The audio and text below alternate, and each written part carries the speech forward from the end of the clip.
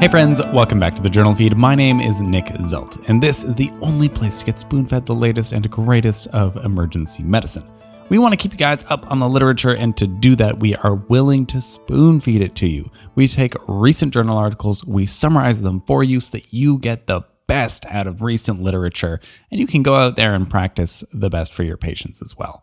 Okay, let's take a quick look ahead at everything that we'll be covering. First off, the Select 2 RCT. We know you want a thrombectomy. After that, crowding and its effect in pediatric emergency departments. Followed by, we review the literature on thoracic aortic dissection treatment. Then, your favorite two viruses, flu and COVID. Let's do a comparison, and to wrap it all up, a primer on pediatric intubations. Now, if you are hearing this right now, then you are not currently a JournalFeed subscriber, and so you will not be receiving the full JournalFeed podcast, only a portion of the past week summaries. Don't worry, they're all good articles. But if you would like to get full access to both the podcast and the blog, then you will have to become a member for a small fee. All the details for that are at journalfeed.org. And remember that we don't ever want money to be a barrier to better patient care. So if you're having any trouble affording a subscription, please just reach out and we'll get in touch. Now, this is the audio version of the past week summaries, which this week were brought to you by Jason Lesnick, Gabby Leonard, Megan Hilbert, John Kurducky, and Clay Smith. All right, so let's jump to the third article, titled Management of Thoracic Aortic Dissection out of the JAMA. Now, we're not going to talk about the presentation or recognition of thoracic aortic dissections. We're going to focus on the management. Here are some updated recommendations from the American Association of Thoracic Surgery and the Society for Thoracic Surgery. Why is everything always an association or a society? I feel like we have so many more cool words to use. I feel like we need more leagues. The League for Thoracic Surgery sounds great. Collaborative, that would also be good. Alliance, confederation, union, guild. Come on, people. We can do better naming things. We have so many good options.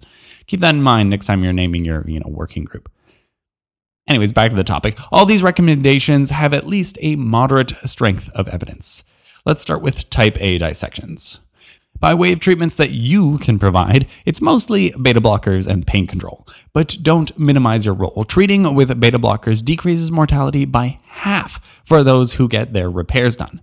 Repair is very important here, decreasing mortality by several fold, lowering in-hospital mortality from nearly 60% down to 20%. So get your cardiac surgeons on the phone pronto. Where surgery is done is also very important. Being operated on in a high-volume center has a 7% absolute mortality risk reduction despite the delays due to hospital transport. Though I can say I would not want to be the physician in that ambulance during that transport. Something goes wrong with your aorta, not much you can do. Now, on to type B dissections. As a reminder, these are dissections that only involve the descending aorta. First things first will be medical management for type B dissections as well, here with alpha and beta blockers. The goal here is to reduce shear stress by reducing how many heartbeats there are, and then you want to reduce how much force is behind each heartbeat, so you want a lower pressure and a lower heart rate. The next step will be evaluating for if it's a complicated dissection, like one that involves a thoracic aortic aneurysm, or if there's a dissection which originates proximally, so it's not really a type B dissection, or if there's organ malperfusion. Any of these would necessitate endovascular aortic repair by your vascular surgeons, which reduces 30-day and 5-year mortality rates. And that's mostly it. In a spoonful, what you do for these aortic dissection patients actually matters. You should aggressively use anti-adrenergic medications, and this is vital. And then the fourth article, titled Life-Threatening Complications of Influenza versus Coronavirus Disease 2019, COVID-19, in U.S. Children, out of the journal Clinical Infectious Diseases. Now, finally, this is the comparison that we've all been making since 2020, comparing COVID with the flu. Flu, this, COVID, that, but how are the two actually different and how are they similar? Now we've had a little bit of time in order to digest things so we can actually make worthwhile comparisons now. In this case, focusing on pediatric cases.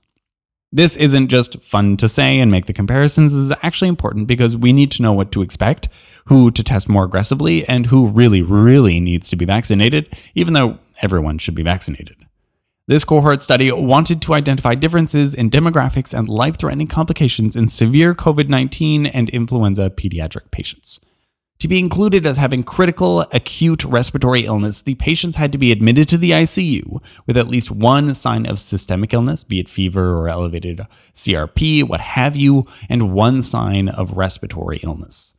Something worth mentioning is that the cohort of COVID cases included were from late 2020, so these would not be vaccinated children. Take this all with a grain of salt now because we know that vaccines are effective at reducing severe disease and many children are now vaccinated. Though, despite availability of the vaccine, only 39% of the cohort was vaccinated against the flu. Here's what they found. The COVID patients tended to be older, around 14 years old, compared to flu patients who were closer to 5 years.